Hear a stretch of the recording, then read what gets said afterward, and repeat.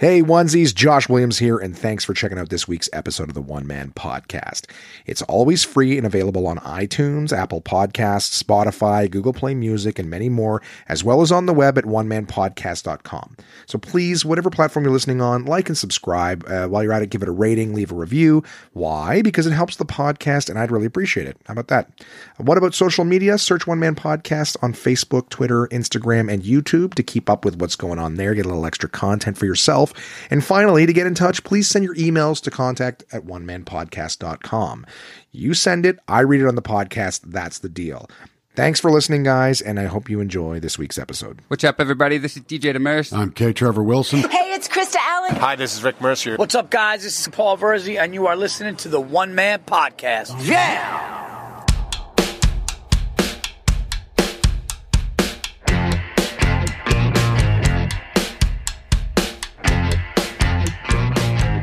My name is Josh Williams, and welcome to the One Man Podcast, episode number 178 for Wednesday, October 7th, 2020.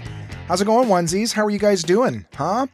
This is the podcast where I tell you about me recovering from wisdom teeth extraction. What I thought would be a 24-hour endeavor was significantly longer. This episode is, of course, late because I didn't feel like talking for an entire week while I played with stitches and other things like that. I'll also tell you about a lot of the movies that I sat on my ass and watched this week, because that's kind of all I did. Was I laid in bed, in and out of sleep, in and off of on and off of painkillers, all sorts of things. So it's going to be basically a lot of movie talk. And I remember the first thing I did, I actually told you guys last week about a box I was going to be putting together for a friend. Well, I put that box together and shipped it. And then, some games that I played. I did, again, a lot of fucking around.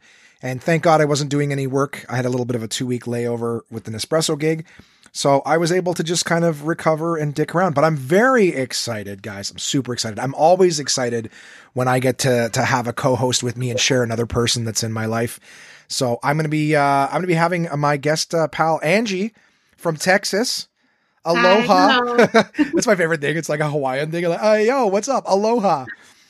The funny thing is I legitimately meant to say hola with aloha because I'm an idiot. That's what I do. So thank you, Angie, for joining me this week here on the podcast. Thanks for having me. Oh, my pleasure. Let me tell you, it's the best anytime I can have my friends on. And I basically will be talking about me recovering from wisdom teeth extraction. So I was kind of back to hanging out with you guys in the evenings because, I wasn't working nights and whatnot. You had yours out a while ago, right? Because you were kind of one of the people that was telling me sort of what to expect. No, I've never, I was a dental assistant. Oh, right. You were telling me kind of some of the stuff that I could expect and whatnot. I remember we were talking about it. Yeah. And it was, I think you were like the only person who kind of set proper expectations for me. Or like, it's going to be not great for a little while. Yeah, it's going to hurt. Yeah. Everyone else is like, it's like a day. And then you just, put some ice on it or whatever. It sucked.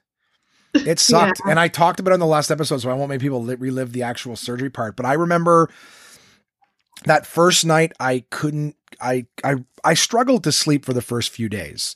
It was really difficult for me to fall asleep because I was in so much pain. And then with constantly shifting like ice packs and then taking them off and putting them back on and just painkillers every 2 hours, it was tough to sleep. So all I did was put something on, watch it, maybe fall asleep. But if I fell asleep, I'd wake up like 40 minutes later because of the pain. So I was in a constant like 2.5 hour cycle of taking the Tylenol 3s. So I watched a lot of like garbage. I'll talk about that in a minute. I'm actually going to tell everybody what I was eating for the first few days. So, and then I'll move on because I would say that the first day, so I think the first night afterwards, more than 24 hours later, I had my first food. It was strictly water for like 24 hours because the idea of eating anything. And I could feel the stitches like on my tongue. They felt like a good like centimeter to an inch. So that's for you guys, half an inch to like an inch sticking out. Cause I just like move my tongue and I'm like, why is this thing like in the middle of my tongue? Like, did he not trim it down a little bit? But I could feel the stitches and just made me feel like I was going to fuck everything in my mouth up. And I remember, my mom called and she's like, can I get you anything? I'm like, soup. She's like, do you want me to come in and make it? I'm like, no, I have soup here I can make. I want to be delivered food. I just know I want soup and I don't want to have to do anything. Like I want to get out of bed. It's already ready to go. And then kind of like slowly, I don't even know how to describe how I was eating. I was eating like, I like roll my tongue into a U shape and then kind of just like pour stuff. Cause I was trying to keep everything away from my teeth and my holes. Right.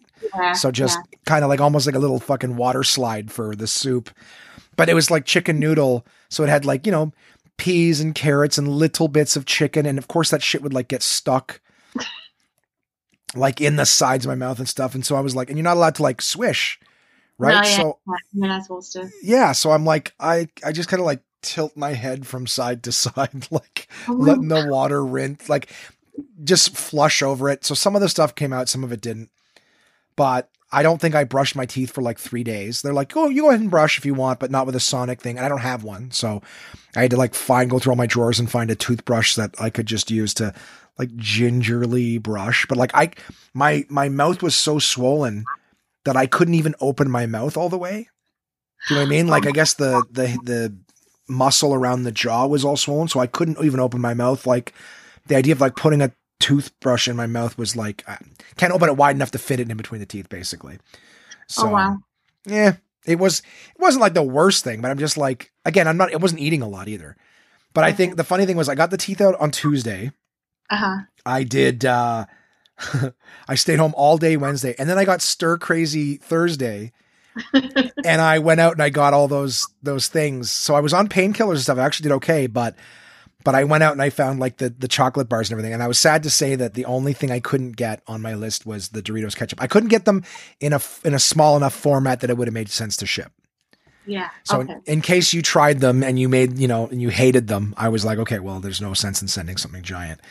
But that's what I did on Thursday. And then I was just kind of like this slow process of just trying to get back to food. So I know that while I was out shopping, I was fucking hungry. So half of the things I bought that day were for you and half of them were for me. So I ended up getting like these do you guys have Michelinas in the States?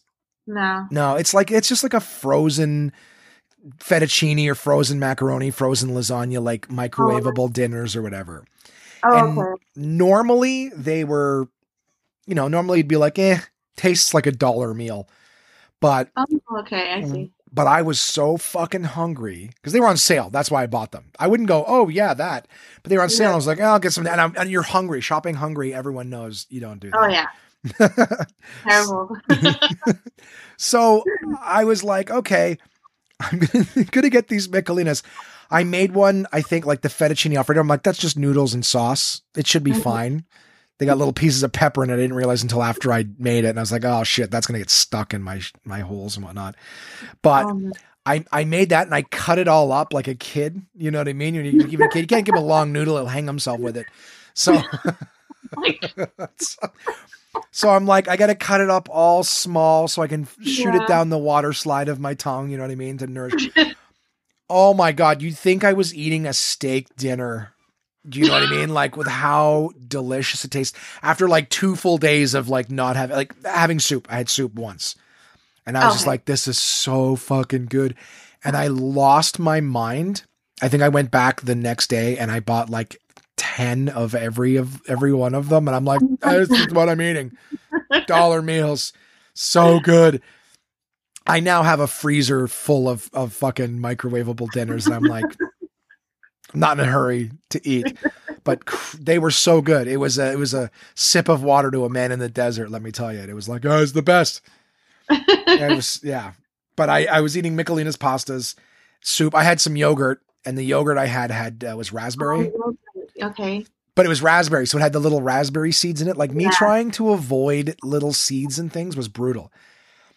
I had bagels, but I was like, can't do it. They'd be crunchy and whatnot. And then they had like everything bagels. So it was like sesame, poppy seeds, like all the shit on them. Anyways, this is very boring for everyone, I'm sure. But all I'm saying is I did days of eating like prisoner food.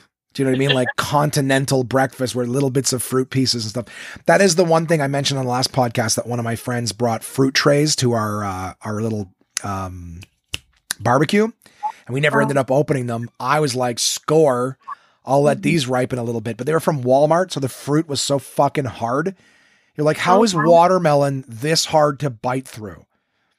Do you know what I mean? Anyways, Yeah. I mean, so I'm just like, I'm just gonna let it age. I'll let it ripen so that it's so soft that I can chew it. But I think it turned to vinegar in the sauce. Like it turned into like prison toilet wine from all the juices just sitting there fucking fermenting or whatever. Can't win. But anyways, so I watched some flicks. That's what I spent the vast majority of my time doing is I started watching it. I watched Creed 2. Have you seen that? No, I've never seen the Creed. No. Have you seen any of the Rocky movies? The Rocky ones, I think I saw the first one, but I was a little girl. Okay, fair. The Rocky movies are classics. You got to see them. Like, Okay. yeah, and they're about like the underdog, the heart, the drive to keep going more than they are about just boxing. Oh, okay. Yeah, like there's a legitimate Rocky statue in Philadelphia, and he's not even a real dude. Yeah. You know what I mean? So like, that's how proud they are of this fictional character. And even Bill Burr has a great joke about how, like, you know, that nobody of any character has ever come from Philadelphia, considering like the only statue of someone is a fictional character. But I watched Creed 2. So you basically have like 5 or 6 Rocky movies. And then the first Creed came out. And the idea with Creed is that this kid is the son of Apollo Creed, who was like the initial rival and then friend of Rocky Balboa. Okay. So whatever, they were enemies in the first movies and they become friends for him to fight another guy. And then in the 4th Rocky movie, Apollo Creed, the father, fights this Russian dude, Ivan Drago, and he kills him in the ring. He gets killed in the ring boxing. So then at the end of the movie, Rocky has to go to Russia to fight this guy. And of course, he's Rocky. He wins. Okay. But in Creed, it's like Apollo Creed had this son he didn't know about. So he's basically coming back and he's in his father's shadow and whatever, he's going to be this boxer. And of course, Rocky meets him. Hey, let me tell you who your dad was and all this shit. Well, and then the second one, Creed 2, he fights the son of Ivan Drago, the guy who killed his father. So it's not, it's really, it's just like layered shit. I mean, if you've watched and grown up with the Rocky movies, like it all makes sense, but Balls movie. It was stupid. There was no part that made me give a fuck about any of the characters, and the bringing Ivan Drago's son to fight him, who, you know, son of the guy who killed your father. Yeah. Gimmick didn't pay off. Rocky 4, one of the best movies you could ever see. Really? Yeah, so good. In fact, it was one of those ones like, you know, TBS, like the old station or whatever. Yeah. It was one of those movies that TBS would be playing all the time. Oh, wow. Yeah, and it's one of those ones like I saw Rocky 4 probably 10 times before I saw any of the other Rocky movies. Oh, So, wow. but they're good. Like they're good story. Like Sylvester Stallone, there's a reason he keeps going back to that character and everything like that. It's a really good story of like an underdog, you know, and not just like, oh, you're going to lose, but the idea of somebody who like, you know, never made something of themselves and then just keep it like Heart. Basically, it's a movie about like what you can do with Heart. It doesn't matter how many times you get knocked down. It matters how many times you could get, what is it? Or it doesn't matter how many beatings it takes. It matters how many times you get back up and keep going. Yeah. You know? I heard him say that. You get harder. Yeah, but that's like some of the sayings from Rocky. It matters how many times you can get hit and keep coming back. Anyways. Americans can understand him. Yeah, so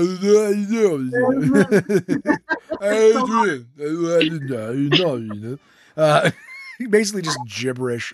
You can do, but decent movie. Didn't like the Rocky movie's great. Creed 2, I didn't even finish the first Creed movie until I saw the trailer. I saw the trailer for the second one. I was like, oh, Ivan Drago. Here's a gimmick. That's all it was. I watched The Invisible Man. Invisible Man. Did you see that? No. It's relatively new. I think I watched it on Amazon Prime. Oh, Invisible I believe Man. it's also on Crave TV. I don't think you guys have that in States, but yours maybe like a Hulu or something. And some chick, she's haunted by her dead husband. He's got like invisibility, and he comes back, and it's one of those ones where she can't get anyone to believe that she's being, you know. Who's playing her? Or who's the actor? Some chick from, I think, The Handmaid's. Well, here, you know what? The magic of internet. I got IMDb right here. So let's find out who she is. I think she was in The Handmaid's Tale. Invisible The Invisible Man. It is Elizabeth. Where the fuck is it? Come on. Elizabeth Moss. Oliver Jackson Cohen, Harriet something. See full cast and crew. Yeah. Oh, okay. Yeah, no, I've never seen it. Is it like a horror movie? It looks like a horror Supposed to be. It's like horror suspense. It definitely wasn't horror. I can't say for a second it was horror. It was definitely suspenseful and whatnot. Oh, okay. But it got like a really high score on Rotten Tomatoes, and that's kind of like my go-to, because Rotten Tomatoes is like a mix of critic reviews and customer reviews, and then they just blend it together into a percentage out of 100. So usually when it's like, anything over like 70%, you're like, okay, it's a half decent movie, Oh, okay. So and this was like high 80s or low 90s. So I was like, oh shit. Well, fuck it. Why not? Why not just? Oh, well, then I like to watch it. Well, that's what I thought. I'm going to give you the actual score, so I'm not full of shit. Rotten Tomatoes. 91%. Is that why you're already? Fuck. How the fuck did you get this so fast? Oh, I Googled it. I don't know. Oh, it just came up in the Google result. Yeah, 91%. So there you go. Like, and that usually means like, I'm going to leave that up in case we have to search something else. But that usually means like, hey, the movie's absolutely incredible. So I was like, great. My roommate Simon was like, oh, it's a great movie. You got to see it. And what the fuck? Why is iMovie opening? I didn't click you, iMovie. Simon was like, oh, great movie. And I was like, all right. I watched it. I was like, okay, it's going to be great. Lots of suspense. Invisible Man. Who knows what could happen? Yeah. Boring. Oh, really? Boring. There was a couple scenes.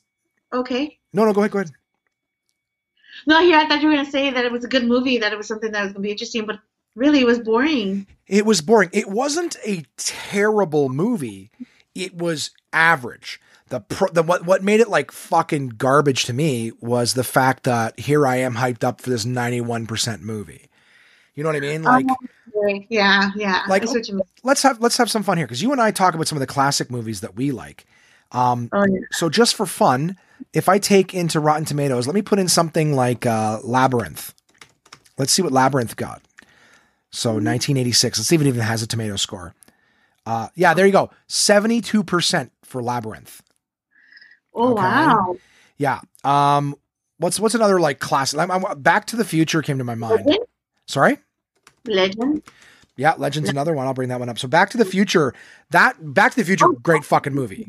No question. Yeah. Great fucking movie. 80% is what the Rotten Tomato score is there. What's one of recent years would you think that's we said Legend, that was a Ridley Scott movie. So Legend. Oh, there's the Tom Hardy one that came out, 61. By the way, I like that better. Legend. Okay, get this. Legend got 38%, so it is considered a Rotten Tomato. Oh, okay. Yeah. Wow. Yeah, and I didn't mind that movie. I really didn't. Actually, I'd be lying if I said it wasn't a movie I really enjoyed when I was young. So let's see what the critic reviews. This person liked it. It said, Legend is not without whimsical touches, but it surely could have used more humor and invention. Okay. This person who didn't like it said, I don't want to remember any more about Legend than to make sure I include it in my worst films of 1986 list and never rent it when it comes out as a video cassette. And he wrote that in March 27th, 2019. I think it must have been added, but it's from Gene Siskel. So Siskel and Ebert. Gene shit on it and he wanted to add it to his worst movies. I didn't fucking hate it. It wasn't that bad. It wasn't that bad. But looks like, again, according to audience reviews and everything, like audience scored at 73%. And I think that the critics, it was like the tomato meter count was 38%. But that's my go-to is like, so Back to the Future gets 80%. Invisible Man gets 91. So that's what I was working with, going, okay, well, if it's getting 91, then it's got to be a good ass movie. Like Christopher Nolan shit and, Martin Scorsese and Tarantino, like those guys, when they put out movies, they get those really high scores. So I watched this and I was like, I don't know where the fuck this 91% came from. So you know what I mean? Like, if people overhype a movie, when you see it, if it's anything more than just average, you're like, no, that was not what I expected. Yeah. So anyways, Invisible Man, just thumbs down. It was kind of like it's one of those ones too, where like you'd think with a good suspense movie, they kind of make sense of where everything comes from. didn't. It was just like a bunch of like jumps and then kind of nothing. And you're like, okay, well, how did it get this higher rating with no story? Okay. Did you ever see the movie What Lies Beneath? Yeah, with Michelle Pfeiffer? Yes. Yeah. To me, that was a great thriller. Horror, but it was scary. There's some ghosts and shit in it. But I love that movie. But it was, I loved it too. I went to go bought the DVD back when DVD was in and stuff. But yeah, it is a good movie. It scared the hell out of me. Yeah, because, well, it was directed by Robert Zemeckis, shockingly enough, the Back to the Future guy. He directed Back to the Future. He directed Forrest Gump. He directed Who Framed Roger Rabbit. Oh, that's another good movie. Yeah. So like all these like classic kind of like movies with cutting edge, like, cause even Forrest Gump had a lot of like footage of him superimposed in like classic meetings of like John Lennon and things like that. So Robert Zemeckis is always kind of doing something different, but he did What Lies Beneath as well. And what I liked about that movie is it was almost like three different kinds of horror movies in one, or suspense movies, I should say. Because in the beginning of the movie, the wife suspects that the neighbor is a killer and she's watching him with bodies and she thinks that he killed his wife and everything like that.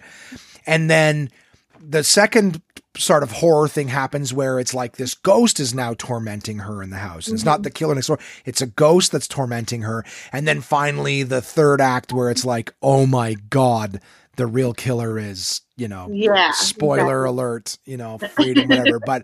But just like that, so it was like three different levels of kind of scary movie in one. And I thought it was really well done. But that one, that came to mind as like whole, like you kind of, all of the scares and everything you're going through in the movie. Yeah. At the end, it makes sense, everything that happened, as opposed to just being like, oh, wasn't that a scary movie? Well, what's the explanation? Shut up. You know what I mean? Like that was the Invisible Man. So I was kind of like, I'm trying to cross out these. Yeah. I watched Harley Quinn's Birds of Prey. Oh, you don't like superhero movies? Yeah. Stupid movie. I don't think it made me laugh. I didn't find it particularly good. And that's all I'll say about it. And speaking of birds, I saw Spies in Disguise. Have you seen that? No. No. I don't have time to see movies. No, I can't remember where I watched it. It might have been in Prime or whatever it is. It's Will Smith and Tom Holland. Oh, okay, yeah, no, definitely haven't seen it. No. I'm finding that like those animated movies are very hit or miss now. I have bitched about Pixar as of late on previous episodes, how it used to be, you guys can't see this, but Angie's wearing a Toy Story shirt. She's a big fan of Woody. So no, that's cool. Like I was talking about how it used to be a time where if a movie came out and it was like Pixar Studios presents, I'm like, it's going to be dope. Yeah. You know what I mean? Whatever they put out was good. And then I started to talk about how like the whole, WALL-E, I didn't love. Like first half was cute, second half was shit. And then it was just kind of like Brave and other kind of sequels to movies, Cars 2, and they started to just put out all these movies, Monsters Universe. They started doing sequels to everything. Yeah. And then there was so many titles like I just didn't like I think like Ratatouille was one of the last good ones that I enjoyed. And there's the odd one that's good. Like Inside Out was fine. It wasn't bad, but it wasn't. Anyways, the audience has heard me bitch about this before, but I'm at a point now where like, same thing with DreamWorks. DreamWorks was great. It was like Shrek was good, and DreamWorks had a couple other ones that were good properties. And then I don't know. It's almost like let's just do as many as we can. Somebody said Coco was really good, but I didn't see it. It is? I would recommend Coco. Yeah. Yeah. Coco Okay. Really, really, really good. I would recommend it. Okay. I was probably just like, all right, it's a bunch of dead mariachi bands or something. I guess I didn't watch the trailer, but I was like, it's a story of a dead mariachi band. I'm like, it's very interesting because it's not like, again, it's not my culture because it's deep in Mexico, but it was interesting to learn what they do for their families that have passed and to keep them on going and moving on, to keep them alive still. So it was really interesting, and I loved it, and I told my mom to watch it, and my mom loved it as well. She thought it was interesting too, what they do deep, in Mexico on how to keep their family relatives that have passed away. ongoing on and stuff. But I don't want to give too much away. But it's I don't know really, if anyone's going to watch it. I haven't. Well, actually, I should watch it. I should take your recommendation. And now every time one of these movies comes out, I watched a while back. I saw Onward. That was the one that I saw, the Pixar one, and that one's Tom Holland as well with Chris Pratt, and it was cute. It wasn't bad, but I actually saw Kevin Smith was like in tears reviewing that movie, talking about how like if he spent the rest of his life making movies, he'd still never make anything as good as Onward. It was such a heartwarming story, and he's like, man, it made me want to call my brother, and I miss my dad, and all these things like that. And I was like, okay. I cried. I will admit, it made me cry. It hit home a little bit. It was just like, whoa, like this. I don't know. This is awesome how some of these cartoon movies, they make them to where you actually put feelings into them. Yeah. Yeah. So yeah, I would. That's another one. You've seen it, right? Yep. Yeah. Okay. So you didn't cry? You didn't find it emotional? Well, it was almost like here's the thing is I could see what they were doing when he made his list of what he wanted to do with his dad. Yeah. So okay. as they were doing it in the movie, I saw it happening. I go, he's doing everything that was on the list. It's his brother who's going to be his father figure and everything like that. So, okay. So like sometimes, I don't know. That's what kind of sucks about sometimes working in the entertainment industry or whatever. Like it's the same with jokes, right? I watch stand up the same way as soon as a comic starts setting up the joke, I'm going, he said this, he said that. And it's kind of like pieces. And then you're almost trying to put it together. And to me, I don't want to be able to put it together with the pieces faster than you actually put it together. So sometimes a comic will be like, well, it was this and this. And I go, yeah, he's going to say this. And then he's like, and then guess what? I did this. I'm like, yeah, it's exactly what I said. And I got there faster than you did. So I like my comedy to surprise me a little bit. You know what I mean? Like I like it when I'm like, oh, I didn't see you. There's comics who are really funny, who actually do a funny job of giving you pieces that make you put it together a certain way. And then they hit you from over here. So they know that you're going to be trying to put it together and they give you pieces. And then when the punchline hits, it's not what you expected. And so you're like, oh, like it's a really, really good one. John Doerr from Ottawa is a fucking great comic. He lives I think he lives in Alaska now, but he lived in Los Angeles. He was on Conan and a bunch of things. And John had this great joke where he was like, this was like right after Obama became president. And he was like, I have like a 4-year-old nephew who's like, Uncle John, will there ever be a white president in my lifetime? And he goes, this is so funny. How do you explain to a 4-year-old, hey, Billy, you have leukemia? Or as he calls it ukema. He's so stupid. It's probably for the best. But that's the thing, right? When he's setting up the joke, like you don't think he's like, will there ever be a white in my lifetime? And it's like, well, no, you're going to die. So no, not, but he does a really good job of making you think that he's going in one direction and then completely sidetracking you with something else. Okay. Yeah. So you're good at reading stuff like that. What's that? So you're good at reading stuff like that. Well, the idea is that you're used to looking for the pieces because you know that in every movie, like in every scene, there's a reason for every scene that they're giving you something. Even just like when someone's talking about something, like if you're at the beginning of a movie and someone's like, oh, move your backpack, I keep tripping over it. Like that there's a reason that they mentioned that. You know what I mean? Because later on in the movie, maybe they're running from a murderer and they trips over the fucking backpack or something like that. You know what I mean? Like, when it's like, oh, I'm really good at golf or whatever. Okay. Well, like later on, he's going to find a golf club and hit the ball. And I mean, that really, it's like, but they never, for the most part, like 95% of the time, they don't address and say and do things just so it sounds like they're having a conversation. Like everything is in there for a reason. And so, when you see the list beforehand in Onward, I'm like, those things are, like it could just be like, hey, there's some things he wants to do with his dad. But as soon as like he did the second thing on the list with Farley, I'm like, these are the things from his list. So this is him reinforcing that this is his father figure. You know what I mean? And they all have 3 acts, right? All things have 3 acts. There's the first act, the second act, and then the closing. Yeah. Right? So where the conflict becomes its highest and then the resolution at the end. But it's just, so yeah. So I personally, when I saw the list and then saw some of the things on the list happening with his brother, I was like, makes sense. Oh, wow. And how yeah. Really? Okay. I didn't know until like, again, when he was at the very end, when he's like, I'm not going to see my dad, and he's just sitting with his dad, and he's then realizing it, and then that's when it hit me, and I was like bawling my eyes out. Like, oh, no. Oh, my chest got tight too. Like it was still nice, but I'm like, fuck you for manipulating me this way. Like I know what you're doing, you know? Yeah. So, but it was still one of the better ones that I saw for a while. And it was cute how it was done. Like I said, just sometimes when you do things like, I don't know if you know much about home renovation, but like, there's like a magic that's lost once you start to get into construction and stuff. Once you've done renovations and you know what it looks like behind the wall and you know how everything works, there's a bit of a mystery and a mystique that's gone. You know what I mean? And then then you start walking into rooms and you can see all the little errors and shit. You know what I mean? Where you're like, oh, someone did a fuck, you know, as opposed to just looking at it as a whole. You know what I mean? So yeah. I don't know. That's kind. I mean, it's just kind of the way it is for entertainment stuff with me now.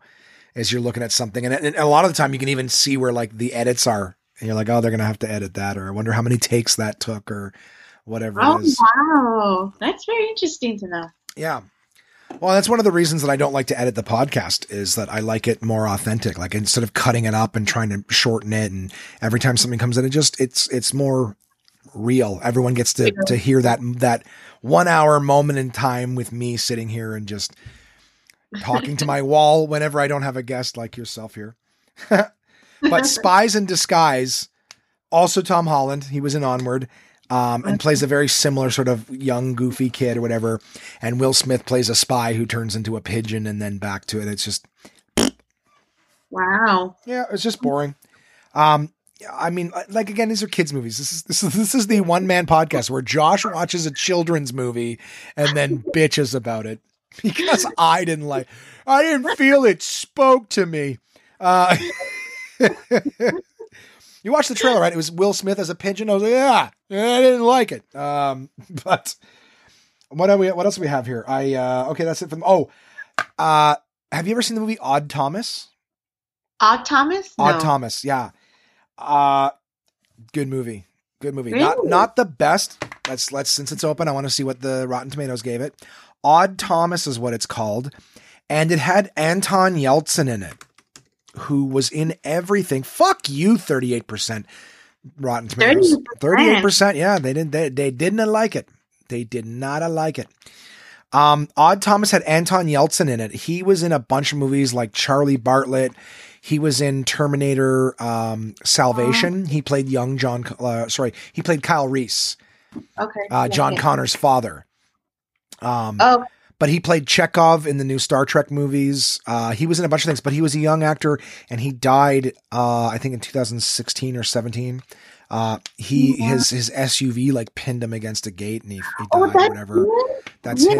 Yeah. Anton Yelchin, ANTONYELCHIN. And, he was a really good actor. He was on his way up. Oh, are you still there, Angie? It's frozen. Yeah, I'm still here. Okay, I can still hear you. I just can't see it yet. So, yeah, I was kind of a bummer when he died because I liked his movies. Like he was good at everything. And he's the main character in Odd Thomas. Okay. You were frozen on my end as well. And I was going to take a picture because I wanted you to see it. You were stuck with your eyes like crossed up, but you were looking up. And I was trying my best not to laugh. Well, you could laugh. That's funny. So Odd Thomas is a cool movie where he plays kind of like someone who can see that, like it's like if The Sixth Sense was good. Okay. So he plays someone who can see dead people. Okay. And these other creatures and things. So it's kind of like he solving supernatural kind of crimes or whatever. But then of course there's a bigger story involved. Do you need to do the phone? It's a text. Oh, sorry. Yeah, do it. So anyways, Odd Thomas, he sees he sees dead people, but then there's also these other things called like Bodocs, which are like these like spirits and things that kind of follow bad people around. So they're almost like how they're his compass to find these things. bunch of cool things. So it's kind of like a murder mystery, but supernatural. It has some fun elements. It's cute. It's funny. Some pretty good, like kind of like jump scares. Okay. But fun movie, I thought overall. And I think it was one of the last ones he did before he died. Wow. Yeah, but there was some movies still coming out after his death. But good actor, good kid. Yeah. I feel like he's one of those ones who would have been like continuously like doing good movies, like Leonardo DiCaprio. He's not good looking like him, but he had shitloads of talent. And you're like, this is a guy who continued to just keep playing shit, and to have that resume, like in Terminator, in Star Trek, in he was in Charlie Bartlett with Robert Downey Jr.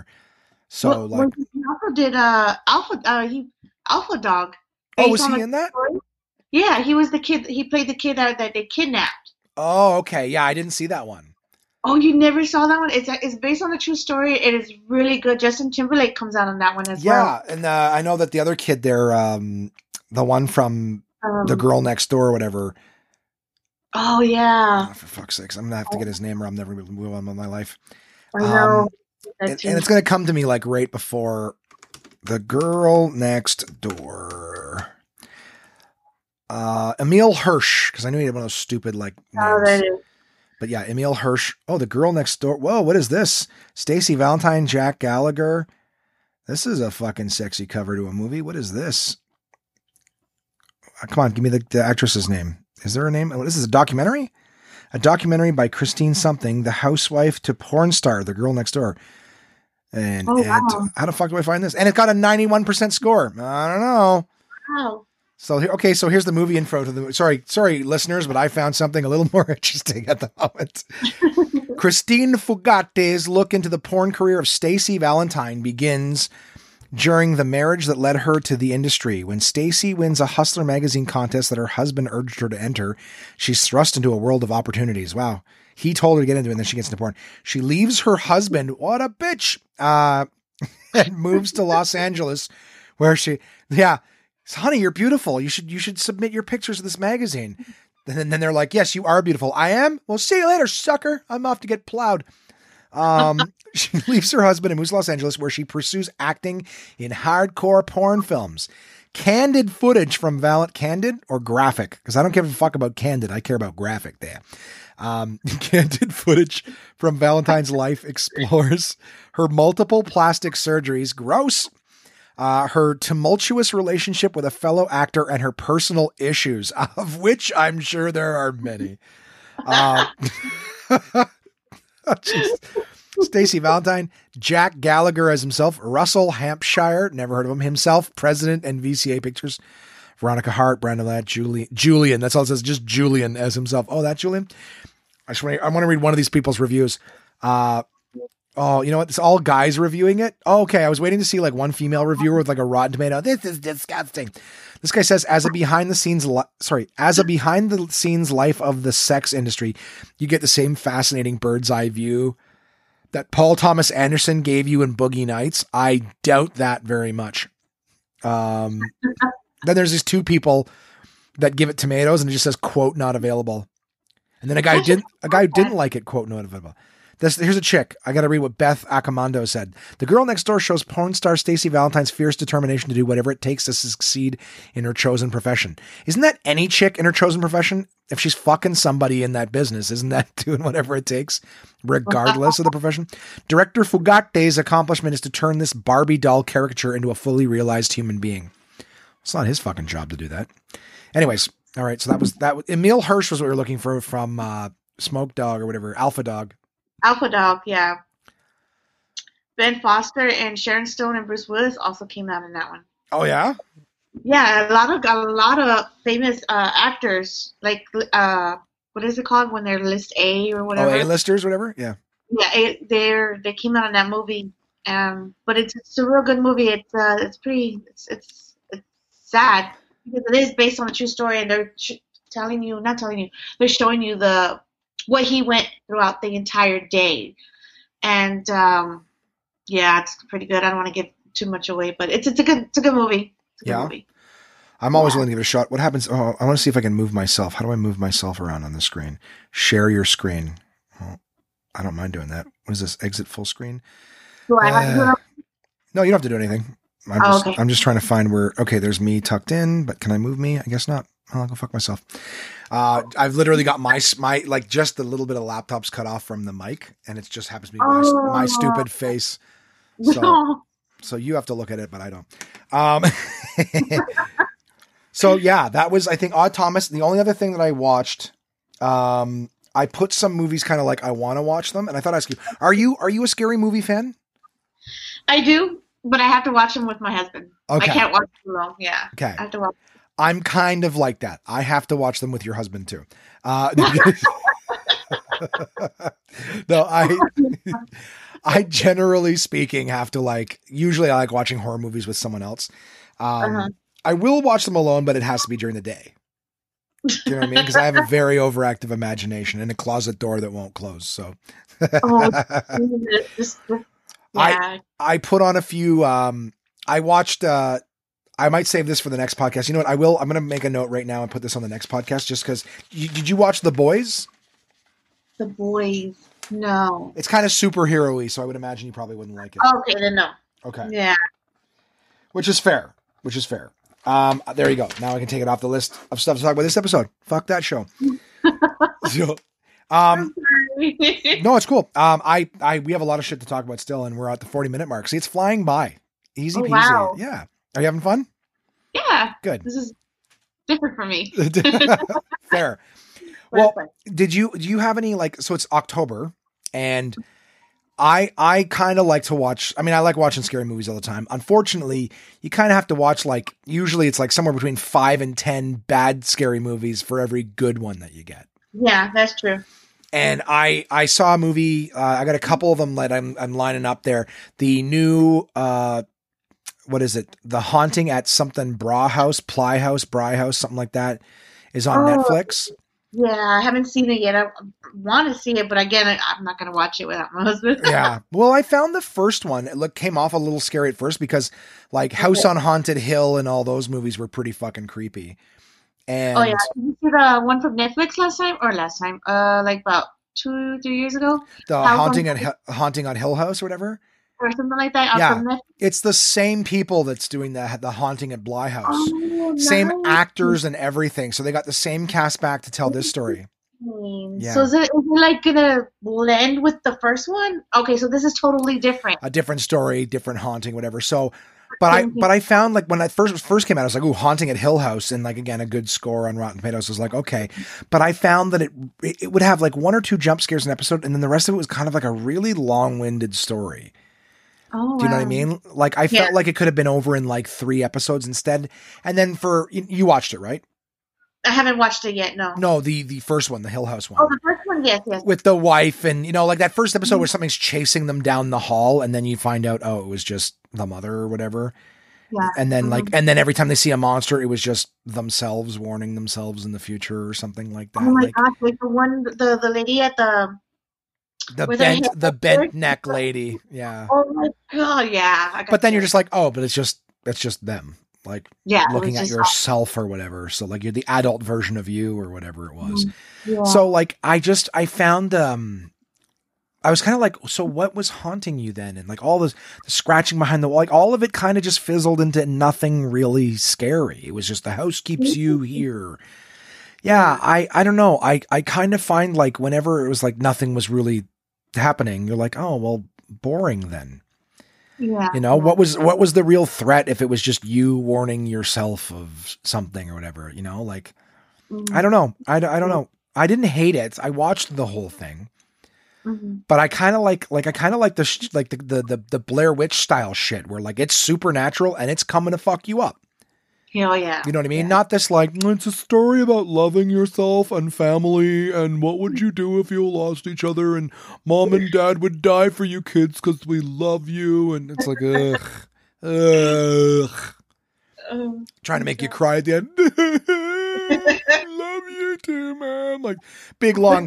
What horror movie are you hugging and kissing the ghosts at the end of? You know what I mean? Bye. Never forget you. I don't.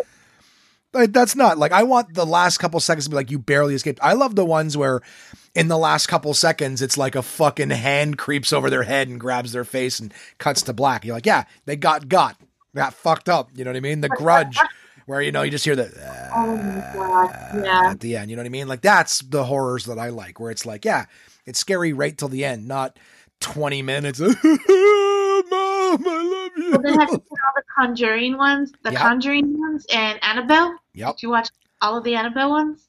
Yep. And every one of them scary. Every one of them scary. Oh my gosh. The last Terrifying. one where they had like werewolves manifesting, I thought that one was kind of when the Annabelle comes home and then the kid with the guitars running around outside, he's hiding in a chicken coop because there's a werewolf outside. Like, it's well, they're ghosts. So the idea that like there's a full blown werewolf cutting through a car and shit, I'm like, now we're in like, there's monsters and creatures. Whereas everything could have been like ghost apparitions inside the house, but now there's like a werewolf running around killing chick. I'm like, yeah, I don't think so. The Nun? Did you like The Nun?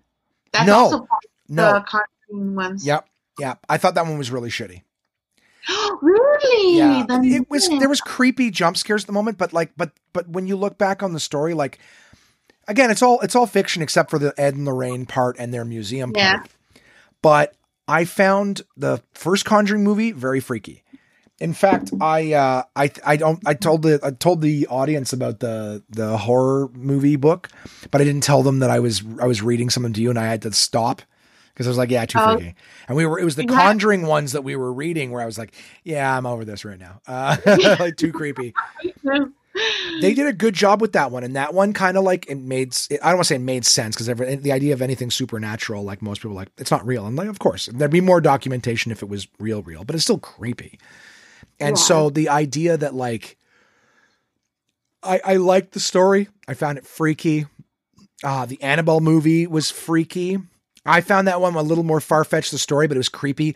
Like that scene where she gets in the elevator and the door closes in the basement. She's like, oh, I'm fine. And then the door opens and she's still in the basement. And it was like, oh, fuck. That just the idea that you're not leaving where you are is so fucking creepy. And I'm in the theater with my fucking eyes closed and everything like that. Like the idea is just to run into the thing and then up the stairs because like the emergency exit's on the other side of where she saw like the black face demon. And then she gets like up the stairs and she's kind of like looking back down the staircase. And it's like, is there something there? And then the fucking lightning flashes or whatever. And it's that black fucking demon thing looking at her from the, like looking up the fucking staircase at her or whatever. Oh my God. Oh, geez. That was fucking creepy. The story again. So at the end of the movie, the story wasn't super great, but it did as a horror movie, it did its job because it definitely freaked me out the vast majority of the movie. Okay. Yeah. The Conjuring 2, also great. Super freaky, all sorts of great stuff in that one. Annabelle, original Annabelle, the original or Awakenings or something. I can't remember what the hell it was called. Yeah, I can't remember, but I know which one. Creation was what it was called. Okay. Yeah. And then there's like all of a sudden this one has a little girl going, can Annabelle come out and play or something? Or that was I think that was an Annabelle Comes Home, but there's this little girl associated with it because she was crossing the street and got hit by a car. Like, they're attaching too much to this doll because the real story was supposed to be that like, so I don't know if you know this. And I always tell like, Jason's always like, hey, no, I go like, oh, the lore says, I'm like, vampires are killed by, sunlight. They're not real, but in the lore, that's the rules. Well, in the lore of demons, just like they say in the very beginning of the Conjuring movie is that demons don't possess things. They possess people. So the idea is that like a ghost might inhabit something, but a demon doesn't possess a doll. The idea is that they manipulate them and they move them around to give the illusion that this thing is possessed. And I think they talk about it because Ed and Lorraine Warren are very fascinating people. They are the only she just died. He was dead for a while and she just died. So they're gone, but they were the only couple that was like sanctioned by the church to perform exorcisms. Right. Whereas that was something specifically that priests do. They were the only two that were allowed to by the church to perform exorcisms. And they talk about how like there's the 3 stages of possession, which I think is like, I I know that infestation and then possession are the two. Yeah. I think they're the two final ones, but let's go back to the Google to get the answer on this. Sorry, I'm girl next door. I'm gonna have to close your tab. 3 stages of possession. I know infestation, demonic possession, signs of possession, The Conjuring on Twitter. Okay, there we go. But I think it's like the something infestation. Yeah, infestation. Okay, sorry. Infestation is the first one. Oppression and then possession. So the first one, the infestation portion is like, the things where they'll move something around. You know what I mean? Like they'll move something around and then, try to basically like fuck with you a little bit. And then the oppression is where they start to scare you and make you feel isolated and make you feel weak and make you feel afraid and make you question your judgment. And the idea is that it's all just meant to break you down for the final stage, which is possession. And that's when they take you when they've broken you down and everything. Again, according to the lore. Yeah. So yeah, it was a cool story when they're like, oh, they said that we were a little girl. Cause a lot of things with witchcraft, speaking of which, I'll do a little plug for a DK book. I've got a history of witchcraft and the occult, which I'll be reading in the near future. But a lot of those kind of even, what do you call it? Oh, what's up, D? What's going on? Not much. I didn't realize you could just jump into this. You're being recorded audio, just a heads up. Cool. I'll try not to say anything bad. No, you can say whatever you want. I'm just be forewarned. For quality assurance purposes, this phone call may be. You might have called us on the group chat.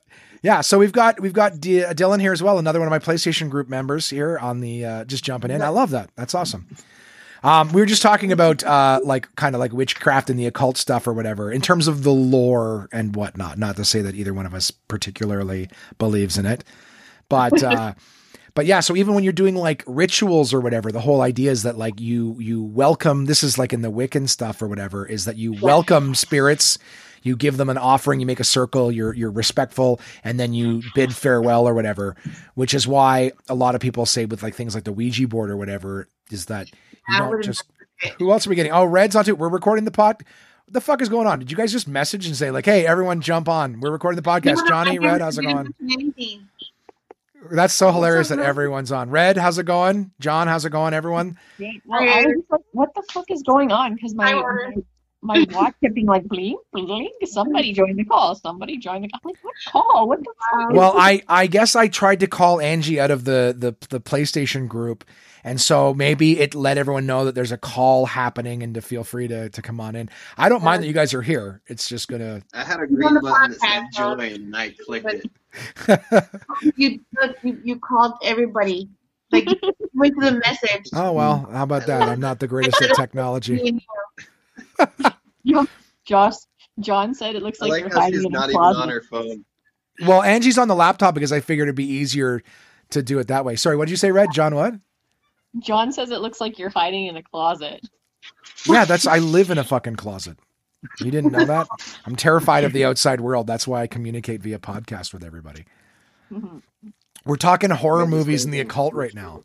Oh yeah, I just finished watching some of the House at Bly Manor. Oh, we were talking about that briefly and how I didn't love the first one because I thought there was too long of a tearful goodbye at the end of the first one. How was it?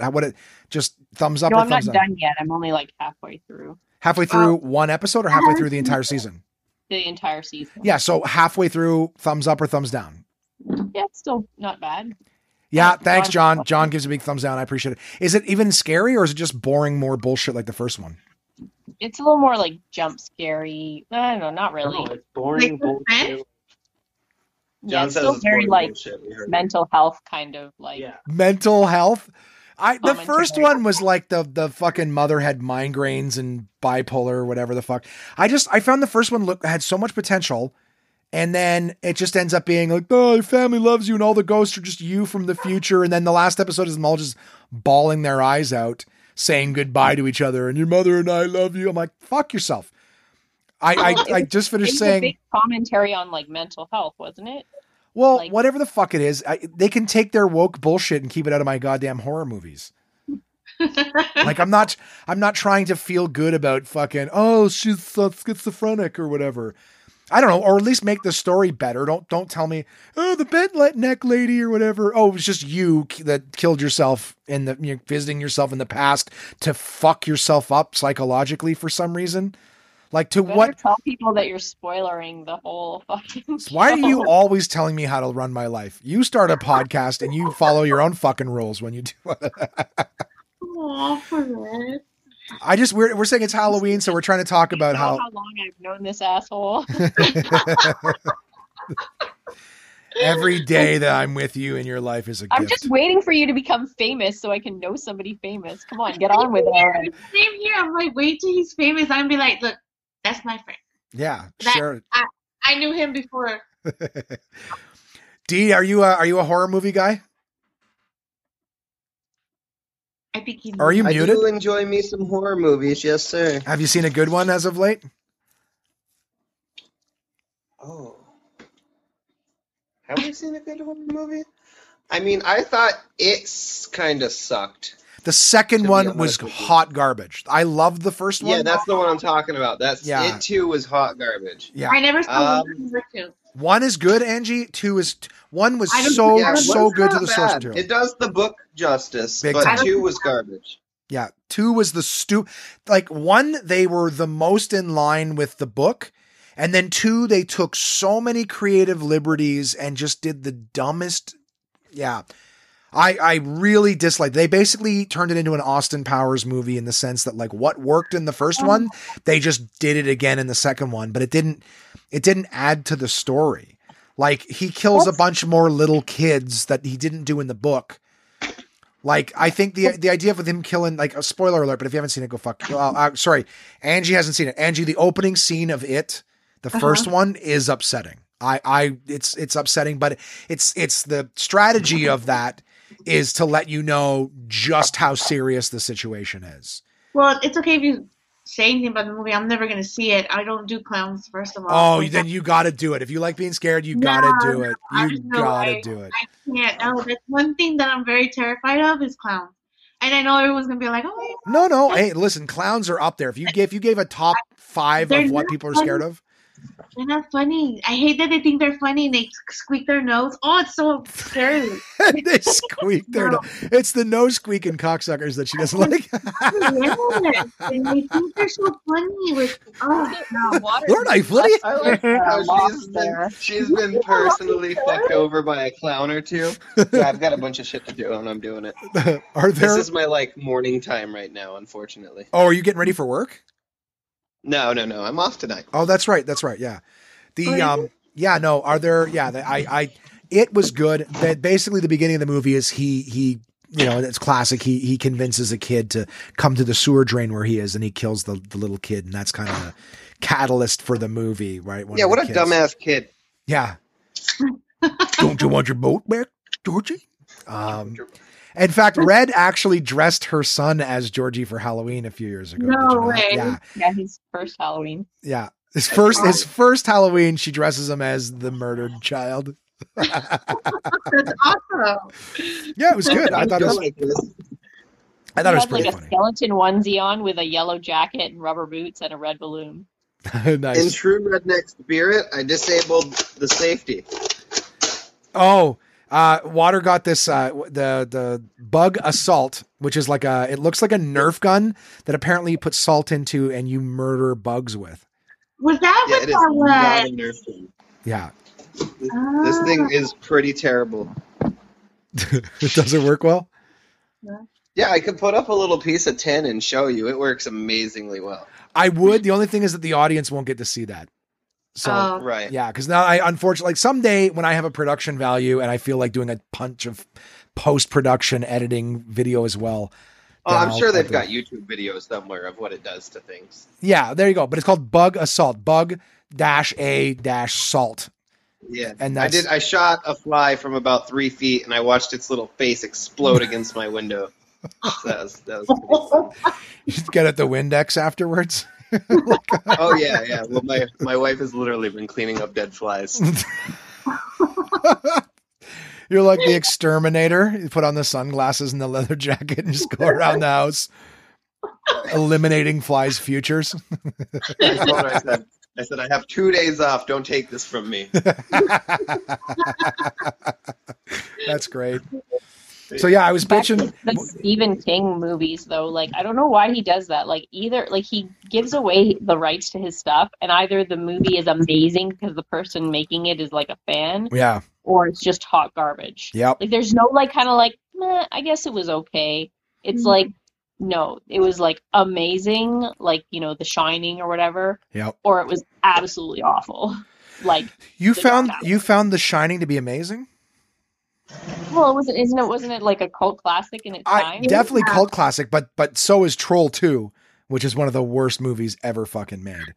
Worst The acting, Shining worst was everything. awesome. It was scary. It scared me as a kid. There was scary elements to it, but it was different. Like it was Stanley Kubrick took a lot of creative liberties with it. So it still ended up being something that was scary, but a lot of the things that happened but in that's it. like Stephen King seems to just let people do whatever the hell they want. Exactly. And Like he's like, I don't care, you do whatever you want. Like, and Well, you're kind of like, that's kind of weird. the problem with Stephen King shit is too that like he'll write a really good story 90% through, and then the ending is just like it's almost like he got to the night before and had to wrap it up for the deadline. Like Needful Things, I don't know if I've ever said this in a podcast, but Needful Things is one of the best fucking stories I've ever read in terms of like suspense and just creating an intricate web of things that happen. And then at the end, the guy turns into a demon and flies off into the sky, and you're like, what? Like it's like it was almost as insulting as he woke up and it was all a dream, and you're like, really? So nothing. Under the Dome was similar too. It was so bad at the end. I was like, oh man, really? Well, you and I both, and you're further into the series than I am, but you and I have both read the Dark Tower series, and that's good. That's good. I feel like the story. I'm on the last book though, and I'm having a hard time getting into it. Oh, really? hmm Okay. Like the style changed a lot. Well, they're like 20 some odd years apart, the books, if I'm not mistaken. Like, Well, I think the last couple were written pretty close together. yeah, well, that's the thing. It's like he felt like he was trying to finish it. So that was kind of like, oh, instead of taking your time and doing these right. Angie is so bored, she's making a mustache out of her hair. No, not just- weird. And Dylan is doing what Dylan does best, which is awesome. No, when I get a little nervous, I play with my hair. Are you nervous? What's Yeah. because of the conversation? Why would you do No, I- just the whole podcast. When my hair is straight, I'm like, I do this all day long.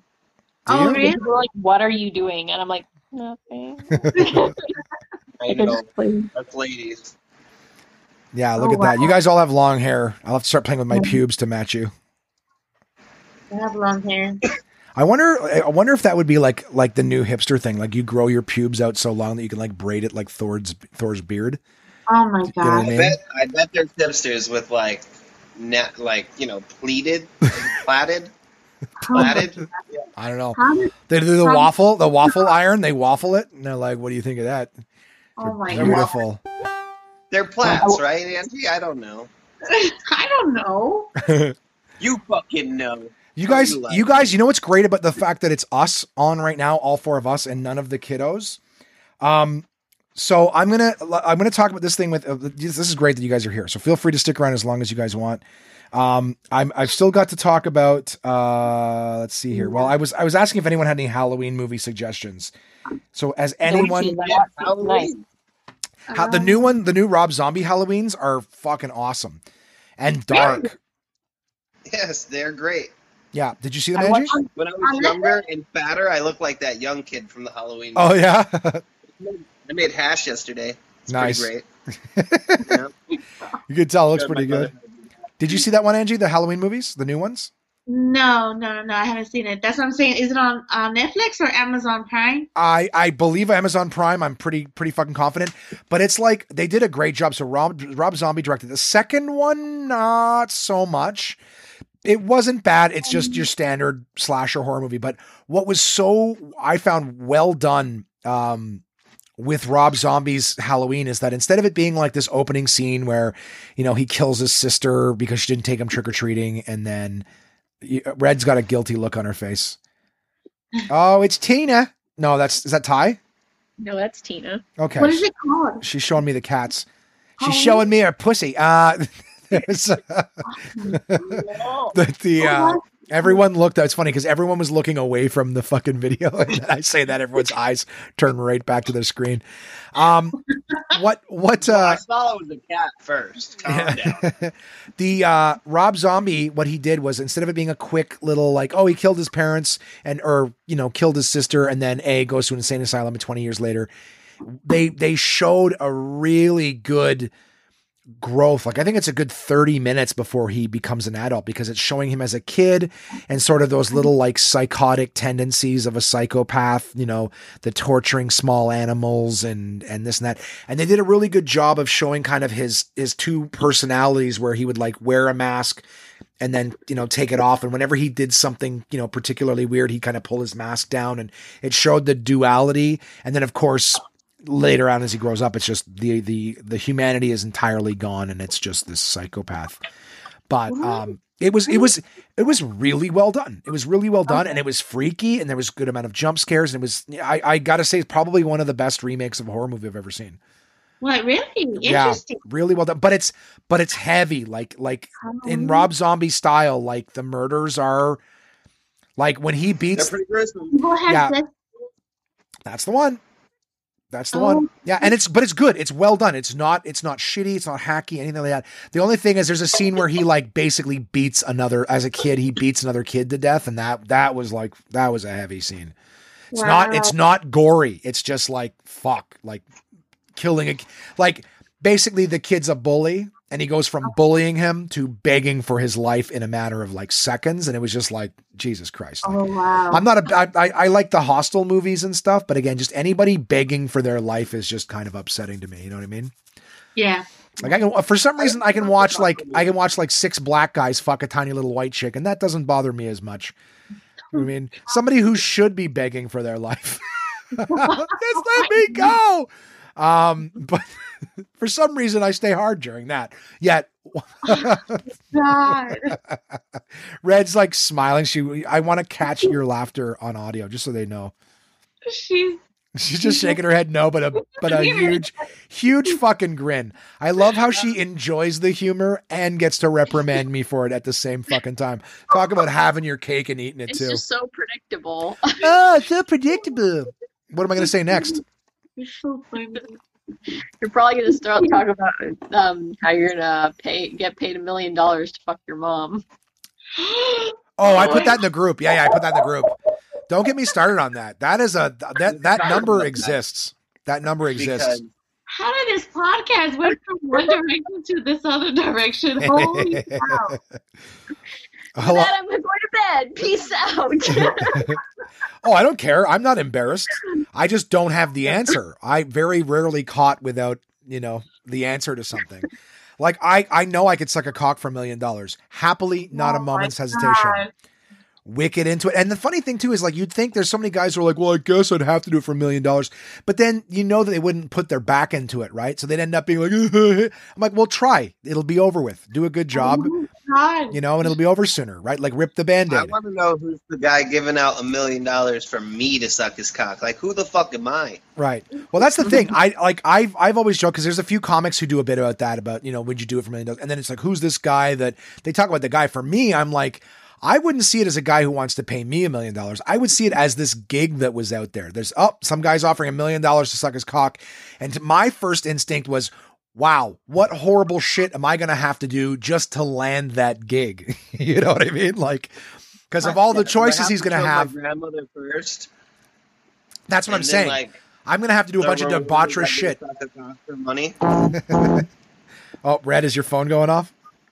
No. We just heard on the that wasn't mine. I'm holding my phone. Oh, yours was the only one that kind of fell afterwards, so I assumed it vibrated itself off of kilter. I think it was Waters. Fair. Well, so in terms of banging my own mother, let me get this on the record for the universe. No. I that's a tough one, because I really don't think $1 million would change my life. So anything else, but I feel like the guy whose dong I have to suck, even though this isn't a real thing, I feel like I would never have to see that guy again. Do you know what I mean? And I think there's a lot to that, to know that I could blow this guy. And then for the rest of his life, I could be the one that got away. Her eye every time I saw her for $500,000, okay? What's that, sorry? I said my mother would have a twinkle in her eye every time I saw her. Yeah, well, that's the thing. Is I don't want my mom to feel like I hit it and quit it. You know what I mean? When's that happening again? I'm almost done with that money. Oh, you think like it'd be an ongoing thing? It's just like time for a resupply. I would hope not. I just don't think I could look at my mom afterwards, especially like, again, the question too, there's so many other things about it, is like, do I have to come? Do you know what I mean? And does she have to? God. Just, Angie, this is a business transaction here. You want to make sure you read over everything first, okay? You can't go signing contracts without knowing the fine print. Oh my God. I just think, do I have to come? Do I have to make her come? All right? Because that's another thing too. Yeah. There's a lot to go into it. I think I'd have a very difficult time getting hard. Dare I say borderline impossible. I'm getting all these backgrounds. Yeah, Water's playing with his fucking filters right now. I know. Which doesn't mean what it would normally mean, surprisingly. But the funny thing is, like, overall, I would hate to be like, if the rule is I had to come and I just couldn't, I would hate to be the guy who fucked his mom for free. You know what I mean? Like, that would be the thing, is that like I didn't fulfill my end of the contract, so now I just did it for free, like somebody from the South. You know what I mean? Yep. I don't even know what to say. No, I'm not gonna. Angie, how much what was the number for you to have sex with your mom? No, I'm not. No. Well, how did What you? about my Why dad? did you come back to me? No. Well, because you were the first co-host initially. Now we just have a goddamn filter fest going on with these people. Red is a pumpkin. Water has fireworks going off. I feel like that's like a metaphor for the orgasm I was referring to a moment ago. Okay, that was Oh horrifying. Jesus! It's a Red just like fake made a scary face, and then that face morphed into a dragon. If there was a clown one, I would have loved that, because that would have made Angie fucking scream, and that would have been hilarious. Imagine I was looking down and I would have looked up and saw that. Terrifying. That's Red just laughing like a maniac right now. I gotta get this podcast back on the rails here, guys. So, I'll tell you what, I'm gonna move. I got a couple of these things here. I'm gonna move to next week's episode. Angie, are you willing to chat with me next week about the box of goodies? Oh yeah, sure. Yeah, and by next week I mean probably tomorrow, because I need to record tomorrow's episode. But I'll move those. Okay, so I'm gonna go bloop bloop. And I wonder if anyone on like listening to the podcast is like, wait a second, we didn't hear the end of the mom fucking thing. I can tell you $1 million wouldn't do it. I can tell you that. That's not enough. I could buy a house and a few other things for $1 million, and I would still have to be like, it's like, wow, Josh, you have a really nice house. How did you do it? What's your secret? You just sort of sit, I'm like, let me tell you. Oh, God. But all I can say is I'm not so ignorant as to say that number doesn't exist. Do you know what I mean? I think everybody's got a number. I don't think there's a number where I'd murder my mom. You know what I mean? No. But some second cousin or something. You know what I mean? No comment. No? You don't have any family member that you just No, I'm good. I'm good. I'm not wearing a wire. And she's probably already killed them. Angie's like, no, I'm not falling for that one again. The check always bounces. Just the more uncomfortable you seem, Angie, the more I'm going to poke at you. But okay, so this is what I want to share with you guys. So I'm already over the time, but I'm doing my DK book. So I got to give DK their segment, but I thought you guys would get a kick out of this because out of all of us, we're the adults in our little PlayStation group, and we have the teenagers as well. True. Okay. Yeah. So I thought it was kind of cool that we're the ones that are on. So there's the book that I'm reviewing for DK this week is called What's My Teenager Thinking? Practical Child Psychology for Modern Parents. It's for ages 13 to 18. And I'll hit you with the back real quick. It says, as the teenage brain rewires, hormones surge, and independence beckons, a perfect storm for family conflict emerges. Parenting just got tougher, but help is here. This uniquely practical parenting book for raising teenagers in today's world explores the science at work during this period of development, translates teenage behavior, and shows you how you can best respond as a parent in the moment and in the long term. In more than 100 everyday scenarios, this book tackles real-world situations head-on, from what to do when your teenager slams their bedroom door in your face to how to handle worries about online safety, peer pressure, schoolwork, and sex. Ooh. Discover how to create a supportive environment and communicate with confidence to help your teenager manage whatever life brings. So, Angie and I poked around through this earlier. So I read a bunch of this week because I thought it was kind of funny to actually have the psychology, because we're always talking one of these kids off a ledge, it seems. So I thought I'd pull up a couple little examples. What's great about the book is it basically gives you the scenario and then describes kind of what the kid's going through.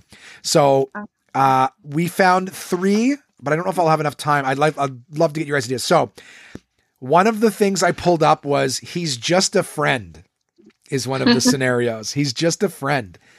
And we have it's my phone. Okay, it's my phone. And then the other one that I thought is funny is she's a slut. Now there's a ton in here, but just going some like, talking about pornography, that's getting a bookmark. Maybe someone should have used this one on me at some point. Oh, that's so fucking funny. Let's talk about pornography. Could anything become a child psychologist? No, I just think it's so funny. Can you imagine how uncomfortable listening to your parents talking about? That's something that I would find fascinating. Listening to my mom talk about porn and then my dad talk to me about porn. Just to hear the two differences. Like mom's like, when two people love each other very much. There was a South Park scene where it was like, when two people love each other very much, they did it. He's like, yeah. And he's like, what about 3 men that love a woman? And then he's like, 4 midgets spanking a man covered in Thousand Island dressing. Is that love? Like, good tight one. All right. So let's hear, just for fun. I want to throw these. They're just one more game. I think we're all guilty of that at times, except Red. Red's got some shit here. But just one more game. I am studying. You swear, why can't I? Oh, interesting. Can I have next week's allowance? These are so many funny ways. All my friends look amazing. Sexuality and gender. Gender's not a thing, man. Tear this page out. Okay. Let's hit the she's a slut one. That one sounds familiar. Red, you're the expert. I gotta go though because my phone's gonna die. Go fuck yourself. You can go when your phone dies. You can go. You don't get to jump out of this fucking conversation with the she's a slut part. Red's like, I gotta go. I gotta go here. I've known that asshole a while myself too. I'm just fucking with you. Okay, I'll hit this quick then. She's a slut. A teenage girl's status can rise when she starts to be noticed and have a relationship with boys, but it can also fall. If her peers think if their peers think she's getting too much attention, that girl may be targeted and put down with words such as slut. Scenario: while giving your teen and friend a lift, your daughter calls a classmate a slut. You ask her about this in the car and bring it up again at home. Really? Are any parents that involved? I think if you said it to dad, your dad's like, how old is she? She's a slut. Is she? How old is she? Red shaking her head, as to be expected. Okay, American Beauty. What's that? Yeah, American Beauty. Yeah. But see, that's the thing. We all learned he's more interested in young boys. Oh, topical. As teenage becomes sexually aware, competition, who is the most attractive, sharpens. Girls believe that having a boyfriend makes them look more attractive and mature, but it may trigger jealous feelings in peers who also want attention from boys. Jealousy can feel uncomfortable, so teens may justify their complex feelings by latching onto deeply embedded cultural ideas about good versus bad girls. Or mean girls. Younger teens are also impulsive and still learning the impact of name-calling. It's likely that your teen doesn't grasp the word's full implications. She just knows it's a powerful way to bring down the reputation of a girl who's seen, consciously or not, as a rival. What you may be thinking. You may be shocked your daughter is undermining other girls by using sexist language. You may wonder where her strong views on other people's private lives come from. What she may be thinking. Your teen knows this is one of the harshest insults available, but by calling a schoolmate a slut, she defines herself as a good girl by comparison. Yeah, I get it. I'm sure Red's doing stupid shit. I know how it works. I don't give a fuck, man. Plowing through. I wear pink on Wednesdays, okay? You wear pink on Wednesdays? Is it Wednesday? Yeah, I don't see pink. Fuck, I have to work tomorrow. I don't see pink. What's going on? All right. So yeah, she's basically defines herself as good girl by comparison. She's implying that she's a morally superior, more valuable young woman who is saving herself for the right person. Obviously, that makes sense. She may not fully understand the word's meaning, but knows it's strong insult that could destroy another girl's reputation, bringing her down in the social hierarchy. Taking the moral high ground by calling another girl names may make her feel better about the fact that she may not have yet had interest from boys. And although she's calling another girl a slut, she may worry about being called it too. When she gets dressed for a party, she may feel she has to tread a fine line between looking attractive and being seen as trying too hard. Angie, what do you think? When you were dressing for parties, were you trying too hard, or were you a good girl? I think when I first met my husband, when we were like just talking, I did try to do the whole sexy, like try to be sexy thing. Yeah. But I've never been like that. I've always wanted to be like the scary one, the witch, or like everything is sexy blank for Halloween. It's always I'm going as a sexy this. Or I don't, yeah, like that. It's weird. Like I don't understand why you're gonna be sexy. You've been doing it all. You're trying to do it throughout your time without it being Halloween. Why is Halloween gives you that? Well, that's the thing is, be extra slutty. Like, it's probably like in this, like where it's like it's okay. Well, because you get to wear a mask, so nobody really knows that it's you that's showing off the titties.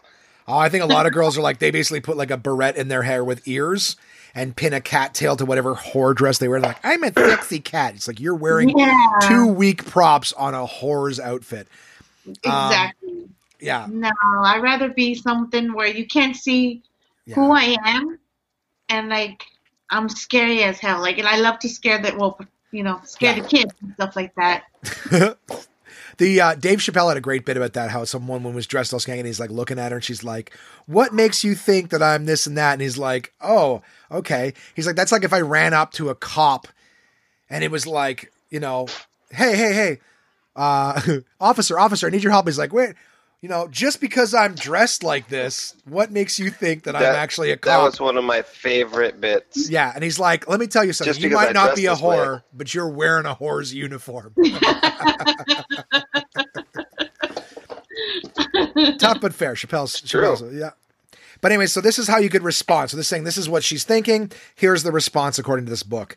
In the moment, intervene. You may be shocked by her language, but ask her about her choice of words. By saying nothing, you tacitly, I hope that's a word, condone her use of this term. Without criticizing, tell her you'd like to understand why she described a classmate in this way. Discuss gender politics. Oh, I can't wait to read this. Gender politics. I'm running for female president. Joking. Talk about how competition for male attention can damage friendships. Ask why she thinks there's no equivalent word for boys. Of course there is. Brad, you look as confused as me, and I know you don't smoke weed. It's hilarious. Let's say she's asking why there's no equivalent word for boys and why girls are shamed by boys. I'm just glad I have a boy. Praised for sexual activity. Yeah. Talk about how boys may be brought down in different ways. For example, with insults such as weak and sissy, but the sexual insults are more commonly directed at women. Playa. He's a playa. That's been around forever. It's not as negative because guys, yeah. Don't hate the playa, hate the game. Don't blame men just because we found a way to twist it into something cute. You know what I'm saying? We got that ability. We're very charming. We can make lemonade. You know what I mean? Let's see. There's only a couple more here. Talk about its effects. Once you've listened, explain your adult perspective. Say how slurs such as slut dehumanize. Like kids give a fuck about that. Dehumanize and imply someone is worthless. Slut may also be used in sexual bullying by boys against girls who may feel unable to escape the label. Discuss gossip. Gossip girl. We all exchange information about others, but it crosses a line if it's unproven or deliberately hurts. If the girl enters into a sexual relationship and now feels used, how would she feel about being called a slut? If your daughter heard negative gossip, how does she know it's not true? Would she say this to the girl's face? Ask her to think about pressures on her. Keep talking. Keep talking. Why is that every woman's fucking solution? You know what? Just keep talking. Talk until she's exhausted and then she can't call someone else a slut. Okay, we got... I'm so tired. I'm going to bed. Yeah, all right. I know how you feel. I got 2 more. Yeah, I got 2 more. Red, you're going to pick the next one. We're going to go with it's either he's just a friend. I'm going to bed, you jerk. You can go to bed when I say so. You slut. I'm kidding. I called you a slut first. I hit you first. I'm editing you out of this.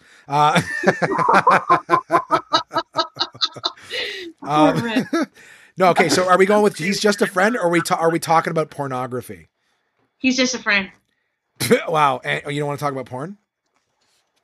Well, Angie, what's your favorite kind of pornography? No. It's funny. Yeah. You don't have to elaborate. We just Hold need it. on. We just need a name. Welcome, Angie. You've been initiated to the club. Yeah, this is how it works in the podcast. We all get a little real here in the trust tree of the eating issues. Hello, teach me about these. What was 15-year-old Josh? Why was Josh eating? I'm going anyway. Is that an eating issue? I don't have time. There's a basket of laundry here. Okay, we're gonna I'm go. sad because I eat, and I eat because I'm sad. It's a vicious It's a circle. vicious cycle. I gotta get a hold of someone and forgive myself. Can I have next week's allowance? Oh fuck, my Mac is low battery. Why the hell is that happening? Oh, That can't be possible. what is mine? The Revenge of Red. Yeah, well, my screen thingy was up too much. There, my brightness is down. I can plug you in, Mac. You know how the boss of me. Okay, let's do it. He's Just a Friend by Angie's request. We'll do that one. That won't catch. All right. Well, we're going to see what happens. I wonder if it tells me. Does it tell me how much time I have? Okay. Using significant energy, Google Chrome. Right, because we're doing the fucking live thing here. Doobity beep squip. Okay. He's just a friend. You say he's just a friend. Until now, Oh, I your like daughter. that. Why is it always daughter? I feel bad for. Well, I guess he's just a friend. No, it should have been a boy cute. because then it allows it's inclusive. That's what it should have been. Okay, so I'm going to do that. He's just a friend. Until now, your daughter/son probably socialized mainly with other girls/boys. As girls/boys and boys/girls start to relax around what. I just keep adding more. Oh, Red's gone. R.I.P. Oh no, she's there. She plugged it in. What the fuck is going on? Red's wearing a Mad Hatter style hat.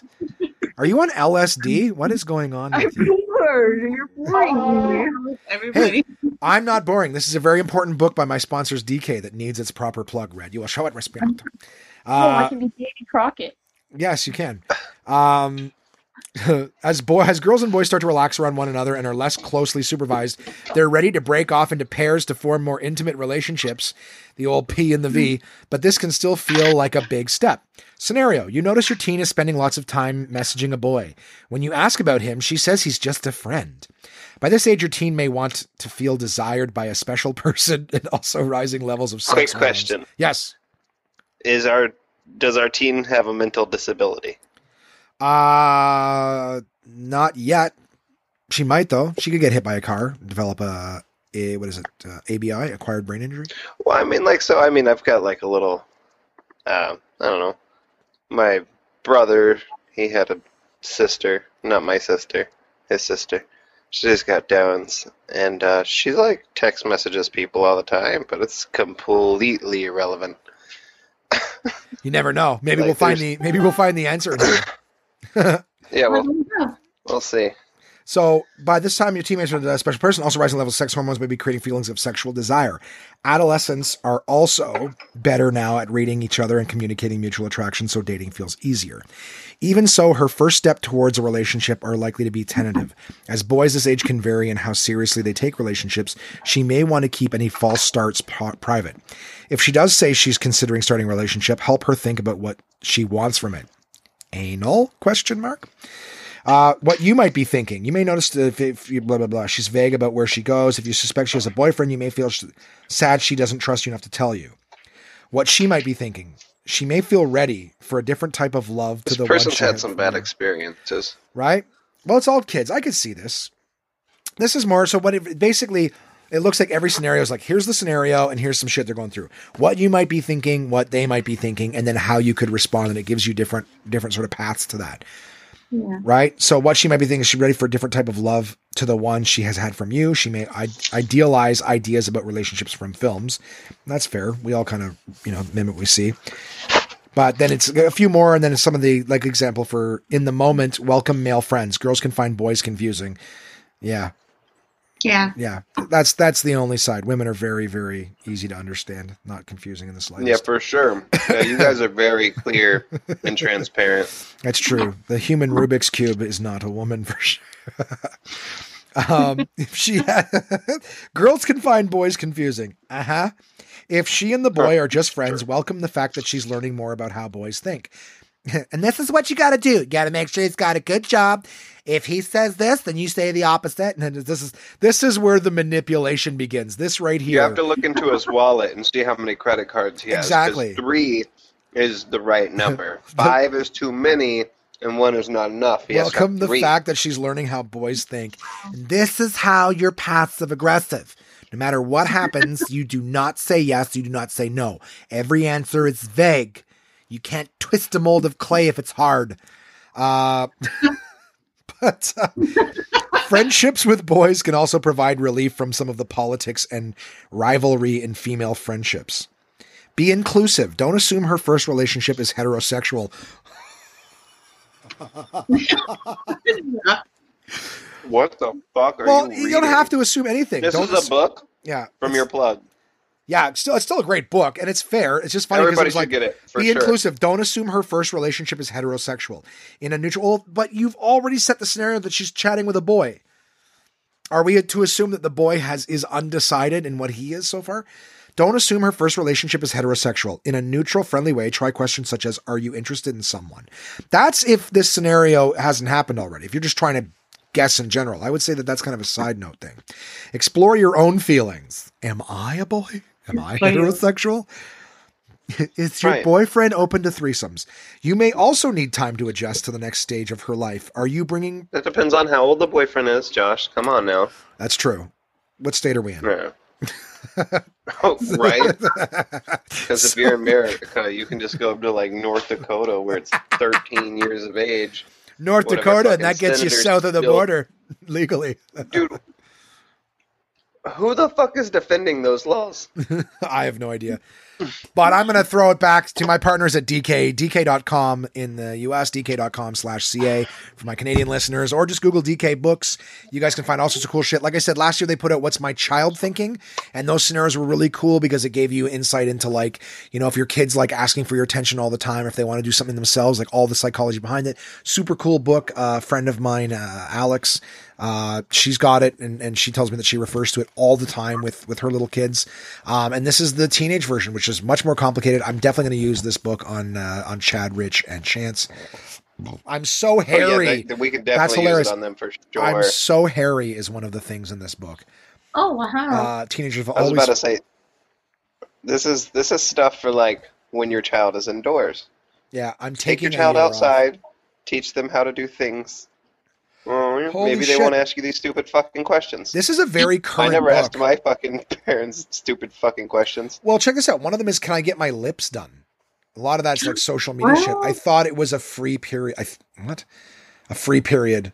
You don't know my friends like I do. Why do you have to speak to my teacher? That's the 17 to 18 year olds. I'm gay. Whoa! Let's do it. I'm gay. This is one that is...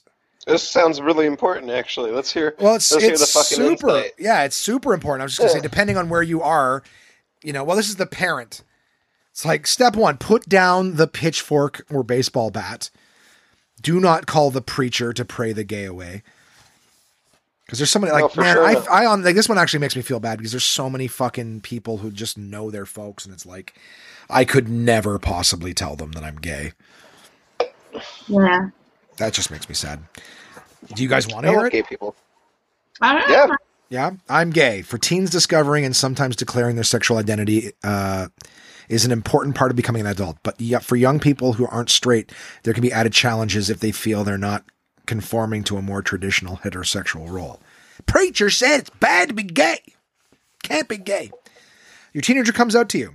Your teen may, and it's funny because in the picture it shows the kid coming out to his mom, and I'm like, that's the safe. Aw. That's the safer of the two, I would think, unless you Yeah. have like one of those Carrie mothers who will beat you with the Bible or whatever.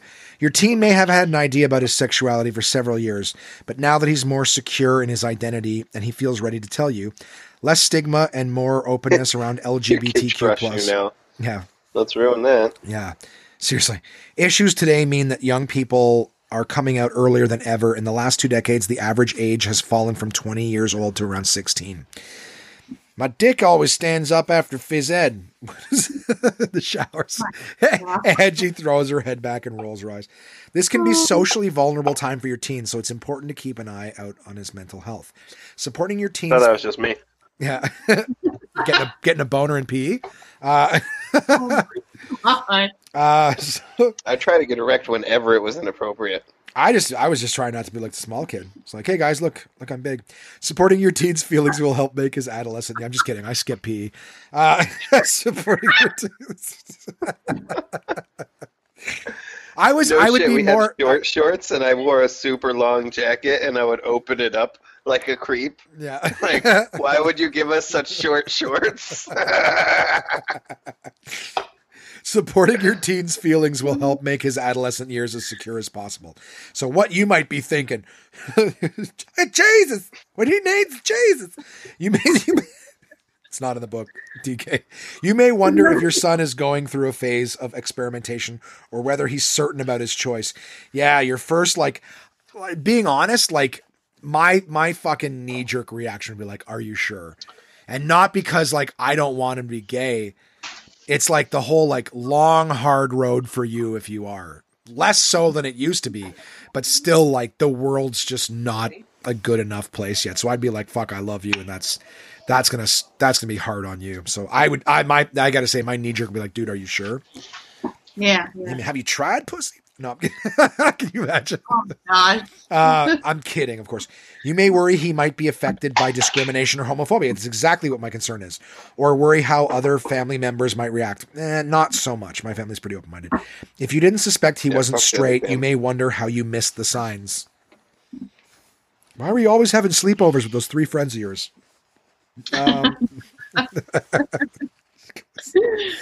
Guys always said we only need 1 sleeping bag. Your teen. Oh, for fuck's sakes. Your teen might be worried about how you'll react, especially if you've ever said anything that made him think you disapprove of same-sex couples. If he's been trying to hide his sexuality, telling you will feel like a relief. If he hasn't told others yet, he may see coming out to you as a decisive first step in being able to declare his sexuality openly to the world. Even if he believes you'll be supportive, he may worry about how older, more conservative members of the family, such as grandparents, might act. Yeah, conservatives are very open-minded. Almost all male gay students say they have heard the word gay used as a put-down, sometimes as a way for other boys to assert heterosexual masculinity. For this reason, he may be more nervous about coming out to his peers than you. And then finally, how you could respond. So in the moment, be accepting. Thank him for telling you. He'll remember this moment for the rest of his life. That is true. So be clear you're supportive and that you love him. Don't talk too much. That's his job now that he's a lady. Oh my God. Joking. Okay. Facts, Dylan says. Yeah, don't talk too much. Listen and remember that he's still the same person. If you think he'd like it, offer him one of your dresses. Just joking. If you think he'd like it, offer a sign of physical affection. Why would he not want the physical affection anymore? Like your mom goes to hug you afterwards. Do not touch me. Yeah, but it's just like if you think he'd like it, offer a sign of physical affection. He's like, mom goes to hug you. I told you, Mom, I'm not into chicks. How much? $1 million? Okay. Make this right, see, for sure. That's a callback. Anyways, also in the moment, make this moment his, even if you feel surprised. God, me bringing my stupid comedy into it. Again, I always trust my onesies when they listen, but there might always be that person out there who goes, fucking asshole, what a piece of shit. I'm joking. I can't imagine how uncomfortable this would be for them. It'd be uncomfortable for me, but only because I'd want to be supportive in the moment, and I'd be terrified that I'd say or do the wrong thing and make them scared to ever tell anybody else or whatever. Even if you feel surprised at his news and need some time to adjust your thoughts about his future, make sure that he doesn't sense this. Mom, why won't you make eye contact? Like, why are you? Ensure that this That's remains... a fucking mean one. You think so? It's just like, well, it's like, don't let him sense your fear. It's like, so I immediately thought of animals where you're like, you don't stare them in the eyes or whatever. Like, Mom, why won't you look at me? Ensure that this remains your teen's moment. This is your moment. Go get it. And make it clear from the outset that you support him unconditionally, of course. So in the long term, keep talking about healthy sex. All right. Don't get that AIDS now. No, it says keep talking about healthy sex. If you're heterosexual, you may feel unqualified to talk about gay sex.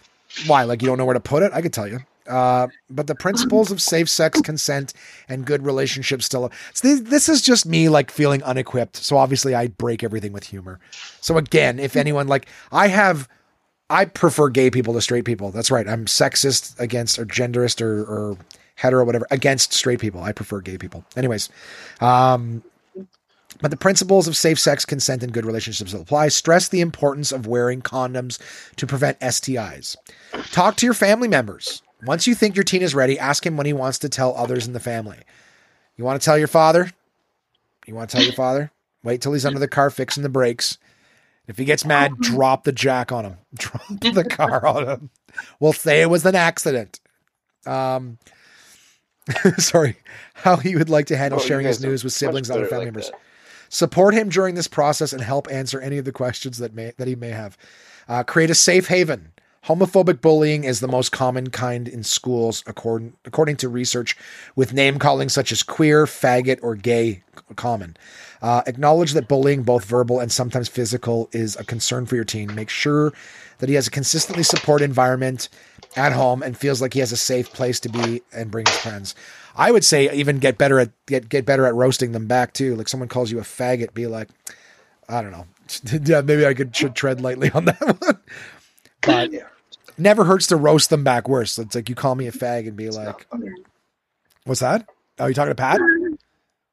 Yeah, she asked me to shoot her with this gun, and I told her, no, it is not fun. No, it's not. So be positive about LGBTQ plus issues. He'll be assessing how you really feel about him being gay and try to cancel you. No, I'm just kidding. He'll be supportive feel about him being gay. Talk positively about LGBTQ plus role models. Name the first one that comes to mind. Who's your favorite LGBTQ plus model? Don't say Ellen. That's a chick. It's a cop out. I don't know. Okay. So we're not. So maybe this book would have helped to have listed a couple because I can't think of one. I can't think of one. It's like so. Yeah. So talk positively about LGBTQ plus role models. Does RuPaul count? Drag isn't exactly. Well, no, but drag isn't exactly LGBTQ, is it? I don't know. Well, if you're gay, yes, it does. It does help the community. That's why I thought of it, but I'm not sure. Like, if you're gay, then that's definitely cool. So, RuPaul is gay, yes. Yeah, I would assume RuPaul's gay. Okay, but I don't know. See, it's a very touchy subject on that because he dresses like a girl, but I know he's a guy. He dresses like a woman, Angie. He's a strong black woman. He's a strong black and, I mean, I'm assuming, yeah, but you never know. He could just be like taking this dress off, pounding your ass. Yeah, you know what I mean. It's true. Ask him what he'd like you to understand about his sexuality. If there are any films or books you got to watch this video that I identify with. Oh, okay. I assume it's positive films video. Or books he identifies with that would help you get his feelings. And finally, respect his relationships. Don't try to fuck his boyfriends. You may have had to adjust your, just funny. Whenever I get the heading, I'm like, what could that mean in a completely ridiculous way? You may have had to adjust your mindset about your teen, but understand that love is love, of course, and look forward to your teen enjoying a fulfilling and loving relationship. Accept any future partner he may have and be excited that your child is introducing you to someone is so important in his life. I remember like anytime that's really coming through on the mic, brother. Sorry. Oops. No worries. Just thought I'd let you know. Yeah, I remember like these Mormons knocked on my door one time. They knock on my door several times, but this time in particular, I was like, yeah, you guys one of those religions that doesn't like gay people? And they're like, yeah, unfortunately it's not. I'm like, yeah, sorry, I'm out. You'll never get me on your side with that one. I'm like, I can't get behind any religion where someone is punished and their biggest crime is just loving another person of the same gender. I'm like, really? You go to hell for just that? Yeah. It's like, it's not my fault you installed the wrong software on this hard drive. You know what I mean? And that's not, before someone jumps on me, it's not wrong. I'm just saying, effectively, if it was that way, it's not their choice. Like, no, I can't imagine anyone who's like, yeah, you know what I want? I want to have the shit beat out of me and be teased and shit all the time. It's like, why? Well, just because. You know? Yeah. I don't know. Anyways, whatever. That's the one, guys. What's my teenager thinking? Practical Child Psychology for Modern Parents. DK.com in the States, DK.com/CA in Canada, or just Google DK Books for any of my international listeners. They have great stuff. Or if you got a youngin', What's My Child Thinking is the one from last year, and it's just as good with all sorts of cool stuff. I think that's it for the week, guys. That's the podcast. Are we hanging out to play some video games afterwards? Sure. I'm about some Don't Starve. Dope. I got to do a couple things on Diablo to test, but then I'll jump on with you guys afterwards. Okay, sounds good. Awesome. So I'm glad we got everybody on. Angie next week. Actually, Angie, tomorrow night, are you free to do the next one? Yeah. Groovy. Okay. I love how I'm doing like the post show notes. I can figure all that shit out afterwards. D, thank you for jumping on. This was fun. I'm glad that we got to have you guys in.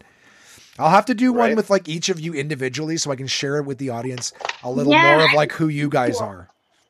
That would be really, really cool.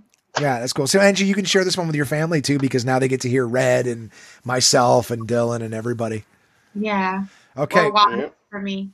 Yeah, that's fair. I can call him by Dylan. He's the only one in the group who's actually Red's Vanessa, so she still gets her nickname. Red, yeah. I still say Red. I still call Dylan Water, but I can't even say his name because I see water like that. I've known him forever, so he's been water to me. That's fair. That's fair. Well, listen, I just lost everybody, so I'm going to, my laptop just died. The perfect time for me to throw it to the end of the podcast. Guys, thanks for listening. I'm going to thank Angie and Dylan for being on the podcast. It just died at the perfect time. Yeah, I'm looking forward to sharing more of the cool stuff with them. I love having people on. Definitely the conversation flows a lot nicer that way. I look forward to any recommendations for some scary movies throughout this. Hey, and how about that? The laptop was powering the recorder, so it too died. I am quite some time later getting everything back. Thank God it was salvaged. I actually have to salvage the recording. All those wonderful things that I said with my friends may never have heard the light of day, so I was lucky that the recorder has a built-in backup. So, having said that, I look forward to all of your recommendations for some scary movies over this holiday Halloween month. I look forward to anything that you guys want to send me. Of course, the email address as always is contact@onemanpodcast.com. A big thank you to Angie, Dylan, and Red for popping into the episode. Always fun. I will be back next week, aka tomorrow, for with Angie. We're going to talk about some of those goodies that she got. And she's actually sent a box back my way too. So maybe she'll tell us a little bit about that, or maybe we'll save that until the box arrives and I can, go through some of it on the podcast with you guys and talk about all that fun stuff. But I appreciate you guys listening, and I look forward to talking with you again soon.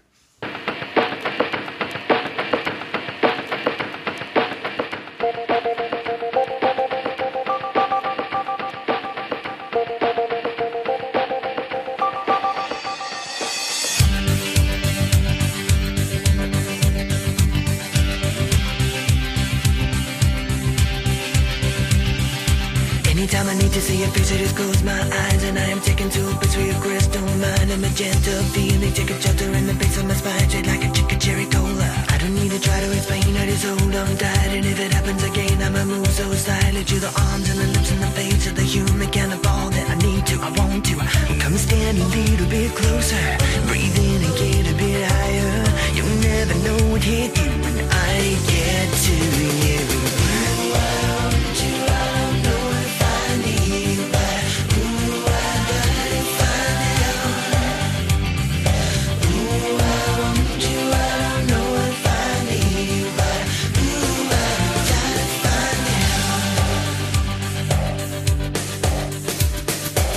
I'm the kind of person who endorses a deep commitment. Getting coffee, getting perfect is what I live for. But I look and then I smell a perfume. It's like I'm down on the floor and I don't know what I'm in for. Conversation is a time and place in the interaction of a lover and a mate at the time I'm talking. Using symbols, using what can be like into a deep sea diver who is swimming with the raincoat. Well, come stand a little bit closer, breathe in and get a bit higher. You'll never know what hit you when I get to you.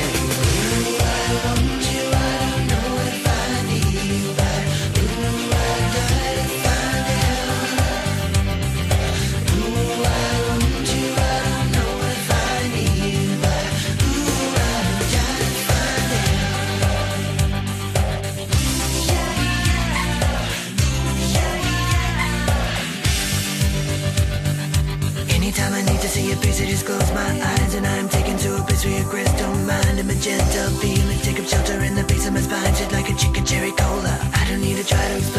so damn tight, and if it